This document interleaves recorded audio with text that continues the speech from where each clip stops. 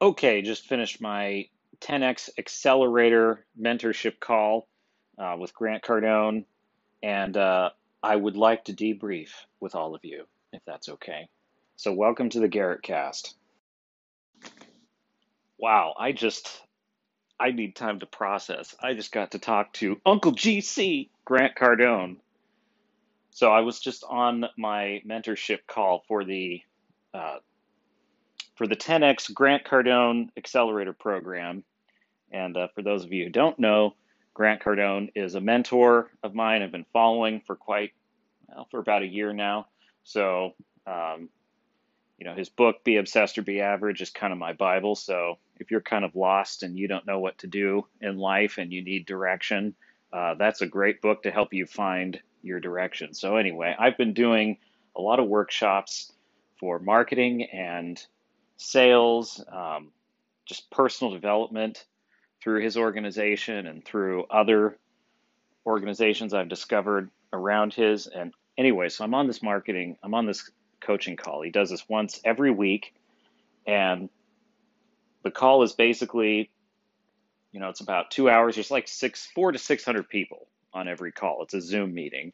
And, the, you know, there's usually a subject like sales or motivation, scaling your business, and marketing, promoting your brand, whatever it is, hiring, uh, and usually there's, one of his staff is typically on the call, but every once in a while he's on the call himself. Grant Cardone is, and he answers questions and does role plays with people, just super incredible. And anyway, so this week he was on the call, and the call starts, and right off the bat, they usually pick one person who's been really active in the group to be um, to basically get 10 minutes to just talk about their business and get all of his help and advice. And so they started with that.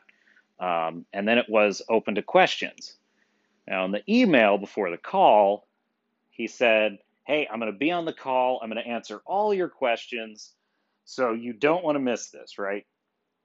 And there definitely was a part of me that was like, is he really going to answer all the questions? I mean, we're talking about 400 to 600 people, right, on this call. So that didn't seem likely. But I did kind of have it in my mind that, like, he's going to answer a lot of questions, right? And so I get on the call, and I have to admit, earlier today, you know, there's a muscle I've been developing lately. And I think everyone has this muscle, and it's probably for a lot of people a very weak muscle. And for me, it has for most of my life been an almost completely atrophied and unused muscle, but it's slowly gaining strength. And here's what the muscle is. It's the muscle that allows you to experience resistance when you want to do something, but you're afraid, right? You want to do something that scares you, and you feel that moment of fear, doubt, consideration, you or rationalization. Oh, I don't know if I should do that. Well, maybe that's a bad decision. And it's like a resistance that's kind of in your way. And the problem that I have had for most of my life is I've seen that obstacle, that bump in the road, as a wall that's impossible to get through. It's like an unseen force, and that's mostly because I look at something like that as, well, I believe my bullshit, basically. It's if it's, man, I can't ask that question in this crowded room. I'll sound like an idiot. Well, for most of my life, I believed that proposition. I believed it. Like, no, I'm making a smart decision by keeping my mouth shut, because this way, I mean, there's a famous quote that I liked, which is, um, better better to be wait a better to remain silent and be thought a fool than to open your mouth and remove all doubt. I used to love that quote. That was like one of my favorite quotes ever. It's attributed to Benjamin Franklin, but I don't know if it's really his or not. But and that's kind of the thing. It's like, I better not raise my hand. I better not ask a stupid question, right? That's fear. And seeing it as a wall is believing it's true. But there's a muscle, just like any muscle in the physical world, there's an emotional muscle that says, that's right, I'm a little bit afraid, but up goes my hand, and I'm going to ask this question. So, going to the gym, working out, you experience resistance. Literally, you are there to experience resistance. It is the purpose of what you are doing. If it is not somewhat difficult or fairly difficult to lift that weight, you're not lifting enough weight. You need to get a heavier weight, right? And I can't tell you how many times I've started to like do a curl, and at first I feel this moment of like, oh, I can't do this. And then I push through that first rep, and then pretty soon my arm's moving, and I do, 6, 7 reps before I start to fatigue, right? So there's that moment of resistance, and I push past it. And what happens? Your muscle gets bigger, it gets stronger, and you become used to the experience of feeling that moment of, I can't do it, and pushing past it. So the emotional equivalent of this is when you experience fear or consideration holding you back in the real world, and there's an emotional part of you that says, okay, I'm experiencing resistance, and now I'm going to push past it. And I am developing that muscle, and I have to tell you, to keep it in the fitness metaphor, I think I'm making serious gains, brah. Like, yeah, brah, really? I'm like, look at that pump. Yeah, brah. So I am feeling that muscle get stronger in my life. And so getting back to the call. So I'm sitting in front of my computer, the Zoom call, my hero is there on the call, answering questions. And then they say, okay, we're going to throw it to questions now. Now, while he was answering that first 10 minutes, I had a thought, which was, because there were like 3 people out of like, I think what was there, like 600 on that call. 3 people out of 600 people had their hand raised. That's the little yellow hand in Zoom. You can click the button and Zoom says, I've raised my hand, right? There were 3, actually, no, there were probably like, I think there were 3, and then it became like 4, 5, and then like 6 people that had their hand raised. And a weird thing happened when I saw, it's like social proof, right? It's this it's the herd mentality. I saw that only a handful of people had their hands raised, and it created this weird confidence in me that everyone's question was going to get answered. Like everyone's going to get their turn. And that created a moment in my mind of doubt. And that moment of resistance came. And I said, you know what? I don't know if my question's really that good. Maybe I'll raise my hand later, or I'll wait until they explain the protocol. I figured a moderator was going to say something like, guys, if you have a question, raise your hand. Or guys, if you have a question, drop it in the chat. Or, something like that. And it was like, or guys, we're opening it up to questions. So now I would like your questions. I've been quite a rules follower my whole life. It's like a lot of people I know are not like this at all. They're like, oh, I think I found a way to get through that line without a wristband. And I'm like, well, you can't do that. You have to have a wristband. Like I'm that guy. I'm the guy that's like, no, we can't hop over the fence because that's the point of the fence. The fence says you are supposed to stay on this side, and the people with the wristband get to go on the other side. My sister, completely the opposite. She'll be like, dude, hold my drink. I'm gonna get us in here. And I'm like, I'm just not that way. So I'm a rules follower. So immediately my mind goes to, I'm gonna wait until they tell me how to submit my question and ask my question. And that was that moment. And I even had that thought too. I'm like, this is it. This is exactly what I've been thinking about lately. This is that part of me that waits, the part of me that believes the bullshit, that I have a dumb question, or this is too risky, or I can't do this, and doesn't act. And I'm tired. I am so tired of living my life that way. No human being should live their life that way. Not a single one. And I don't care what your individual issues are, what your problems are, what your past is, or whatever has happened to you in your life. That is not a way to live. And I'm fighting like hell to become someone who never, ever hesitates when there's something I set my sights on and want to do it. And Grant is that kind of person.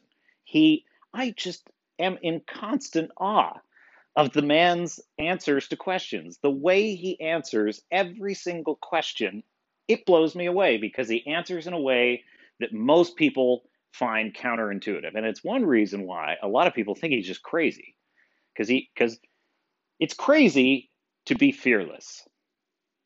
Most people who appear to be fearless have a lot of fear. The only difference is they don't let that stop them. That muscle to power through the fear of rejection or the fear of failure is very strong. It's swole, brah. It's a swole muscle. It's swole, brah. And look at that pump, brah.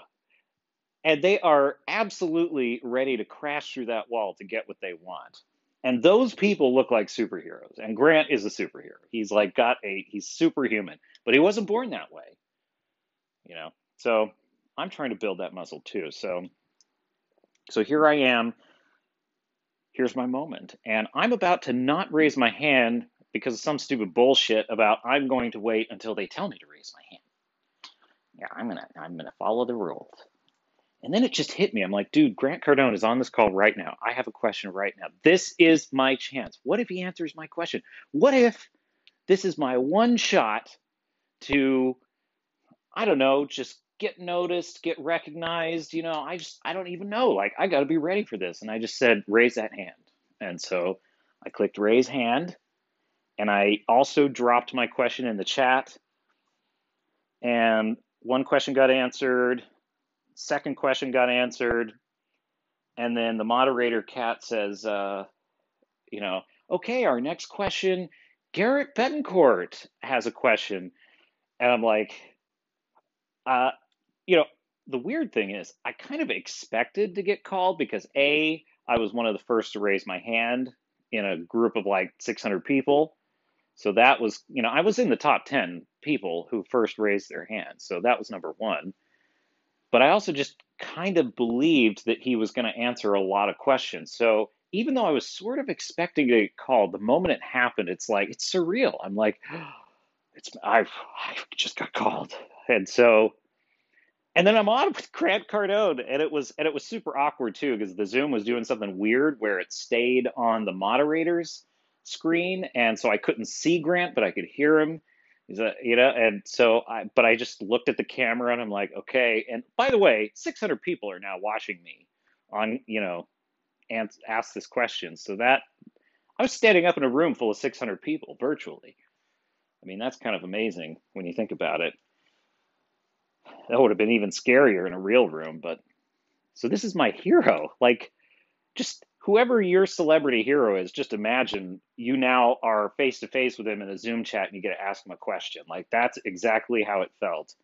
And I have to tell you, I started asking my question, and I started by saying, hey, I read your book, Be Obsessed or Be Average.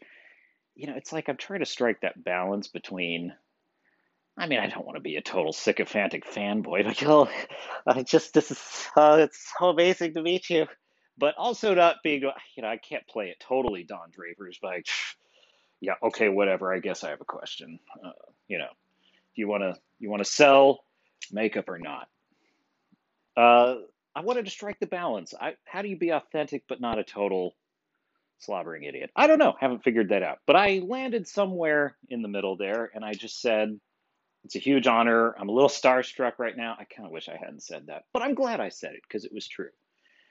I shouldn't regret that. I said I'm a little starstruck right now, and I read your book, Be Obsessed or Be Average, and it changed my life. So thank you for that. And I think I said it. This sounds weird. I'm sitting here like analyzing. I'm like play by play breaking down my sentences. All right, moving on. So I ask him my question. I tell him how, okay, totally lost my train of thought there. Let me start over. So I say, yeah, Garrett Betancourt, author of book, a couple of fiction books. I read your book, Be Obsessed or Be Average, and it was just a huge honor. It's a huge honor to be here, something along those lines. And then I had to read my question a little bit, and smart to write it down. And I just said, look, here's where I'm at. So just for background, one of his major claim to fame is his book, The 10X Rule. And, it goes something like this. You have a goal or a dream. And the reason why you are going to have so much difficulty achieving that dream is because it's not big enough. Because most people are trying to keep their dreams small and realistic. And it's a way of not actually committing to achieving what you truly want. And so his whole philosophy is take whatever goal, dream that you have and times it by 10, because it has to be something so exciting to you and so just something you want so badly that you'd run through a wall to get it. And the next stage is, once you have that 10x goal, as he puts it, you then need to 10x your action. You need to increase your action to get there. Now, that is just a really incredible idea, and I've very much embraced it. And his book, Be Obsessed or Be Average, is very much along those lines, because he's like, look at life, find your obsessions. And obsessions are like wood added to a fire, right? Things that you love to do or that you are really passionate about, I guess is one way to put it. Just whatever it is that just gets you out of bed in the morning, just fuel that. Put as much wood on that fire as you can so it's burning so hot and so bright that you just can't help but you're just full of energy and pumped, right? And that's kind of his philosophy. So I am trying to live that philosophy. And I will tell you, like, it's not that I'm trying to live it, I am living it, because when I read that book, I finally understood who I am as a human being. Like, for real.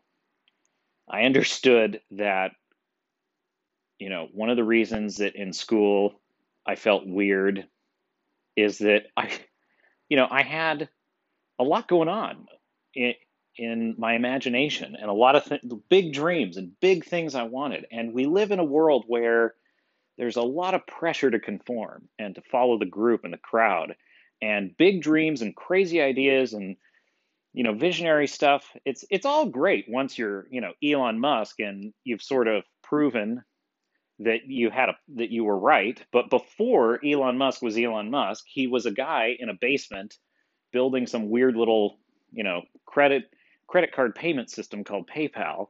Now he's sending rockets to Mars. So it on paper, it looks like, oh yeah, visionaries, Thomas Edison or whoever it is, they seem like a visionary in the long run. But getting there, there's a lot of pressure to abandon crazy ideas. So I realized that my problem was not that I was weird or odd. My problem was I wasn't weird or odd enough.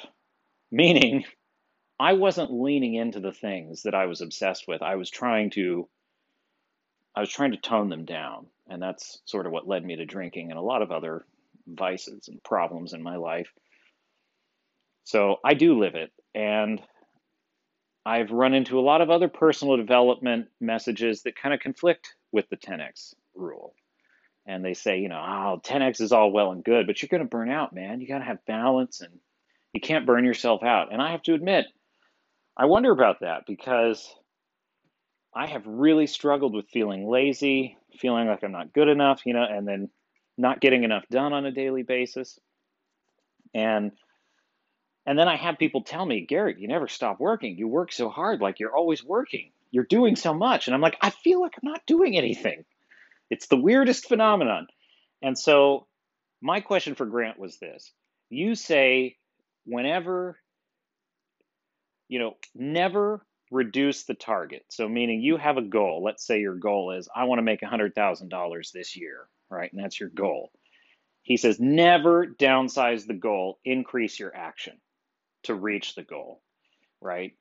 And that sounds great, but what if you literally had well, in my case, I have several goals. I'm writing a screenplay. I want to sell books.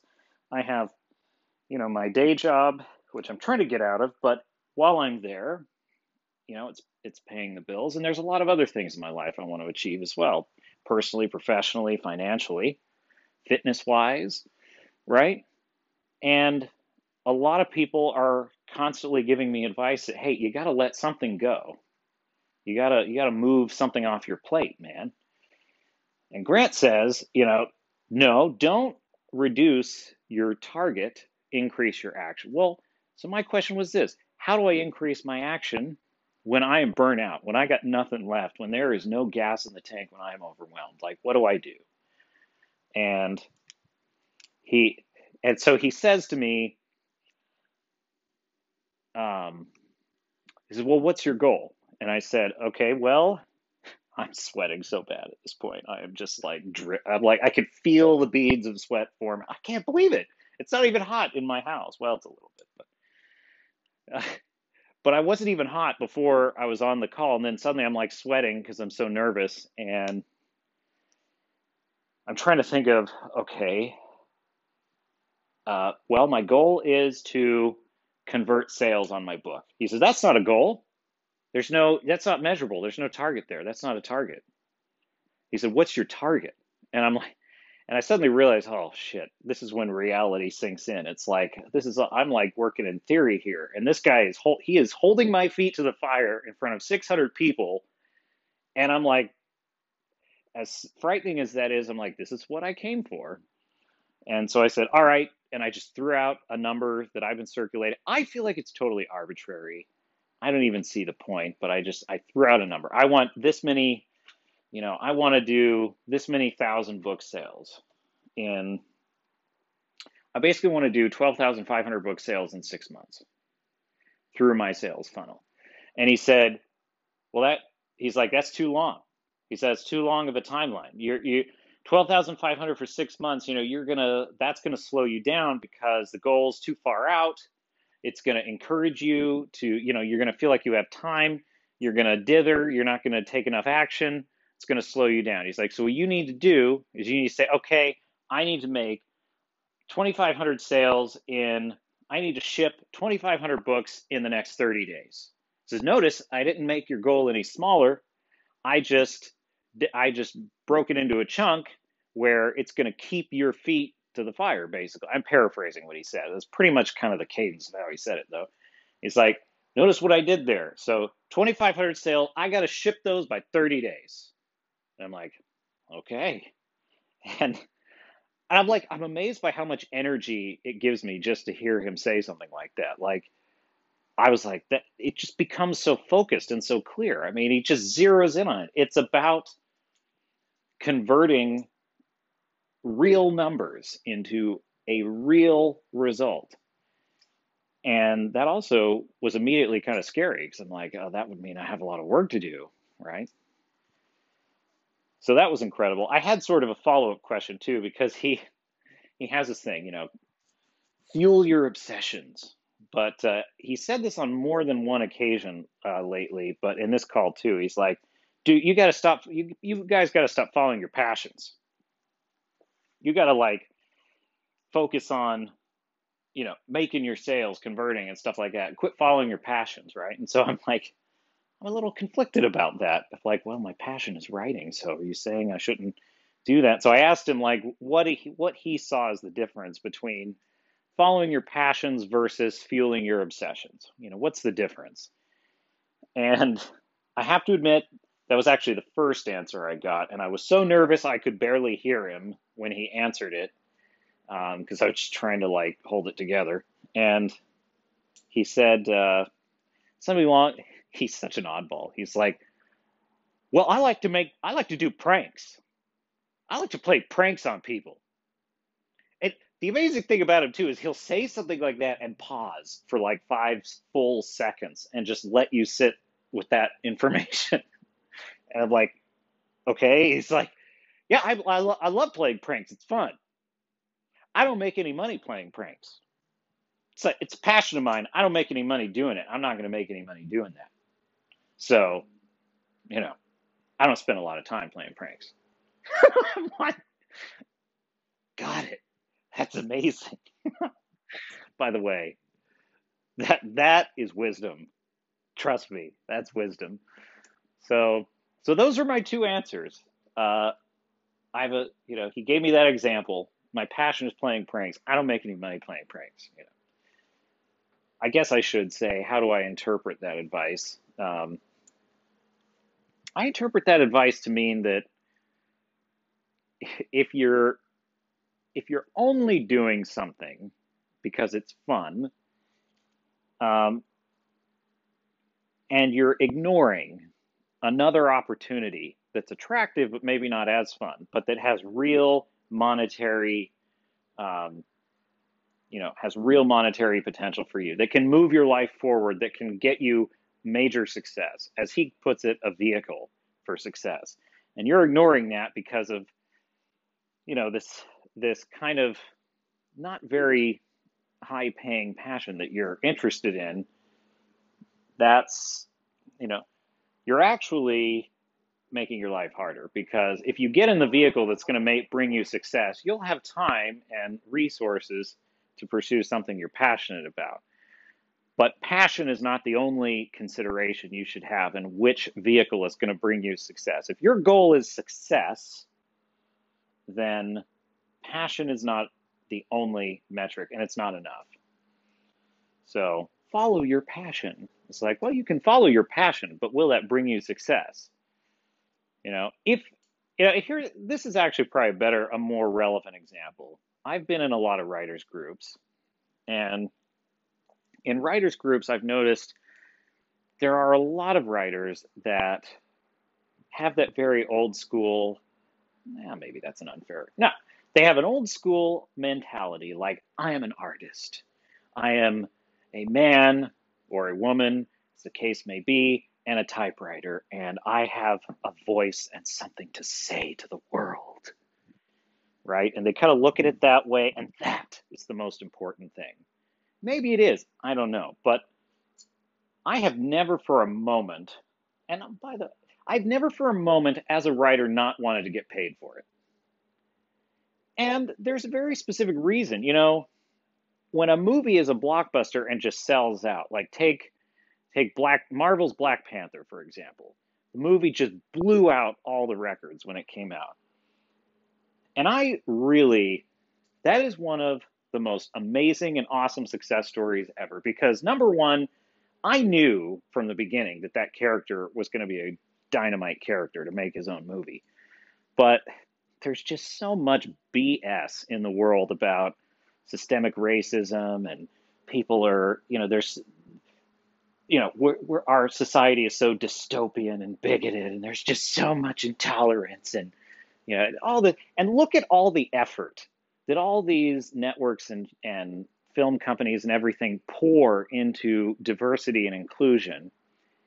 And the truth is, I don't think it's necessary if you have a great story. So Black Panther, I just knew right away, this is a great character. Marvel does great work. I bet it's going to be a great movie. And then saw the trailer. I'm like, it looked really good.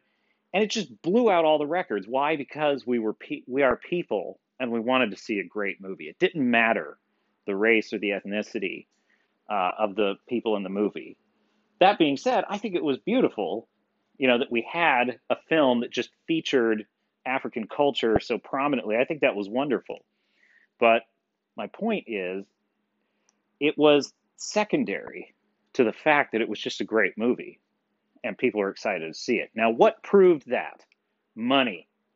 You can do all the polls and studies you want on human behavior. You can have all the sociology professors you'd like in a line to tell you about what people think and don't think, and what their personal issues are or aren't.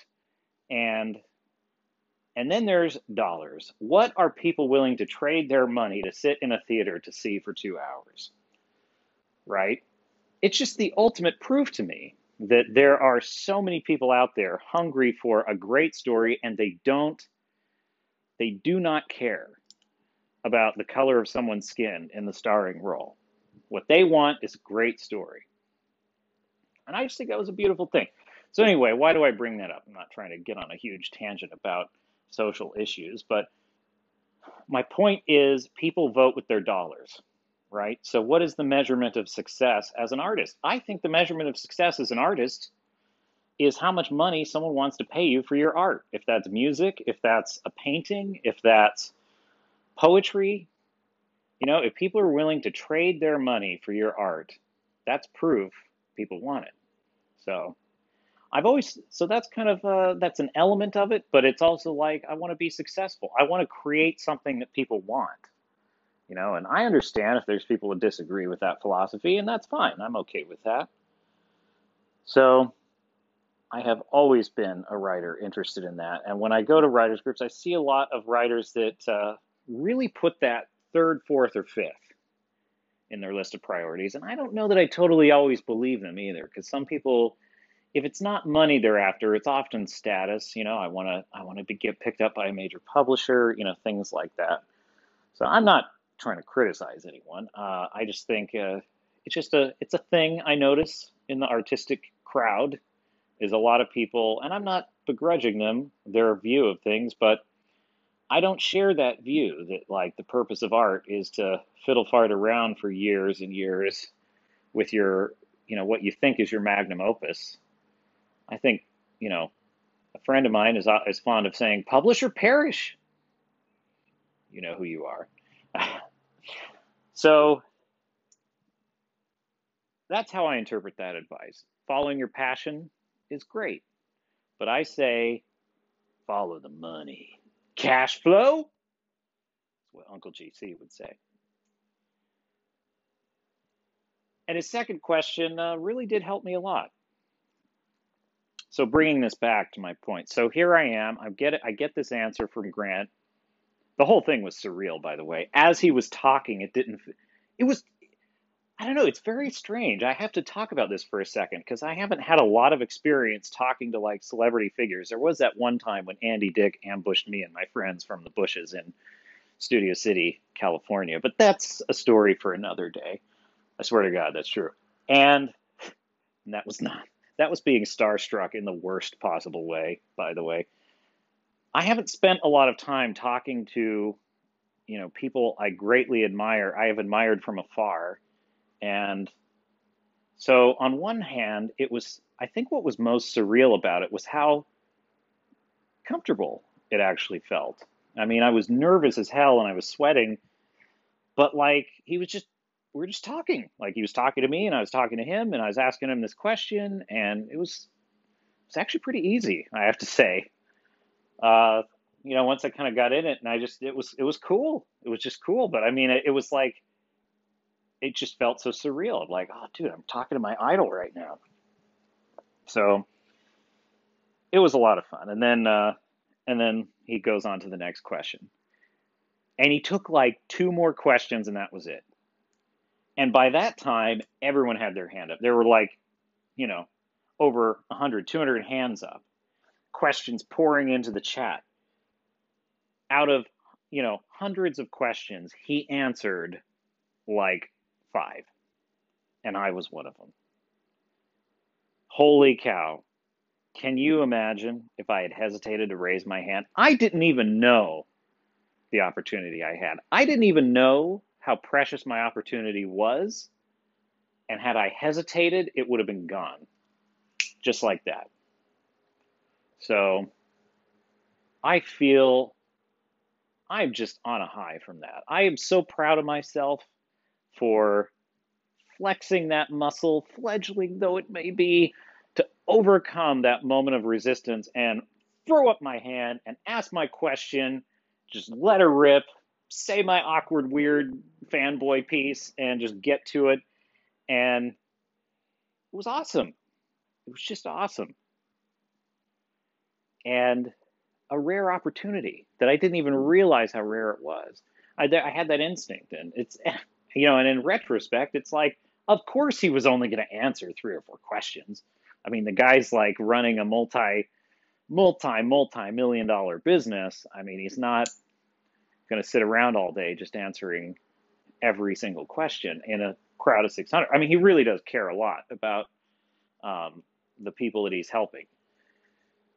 But, busy man. So I'm glad I took that opportunity, and I encourage you in your life when you feel that moment of consideration, fear, or doubt, just remember, and this is as much for me as it is for you, Just once you push past it, that muscle's gonna gain strength, and then cool things are gonna happen.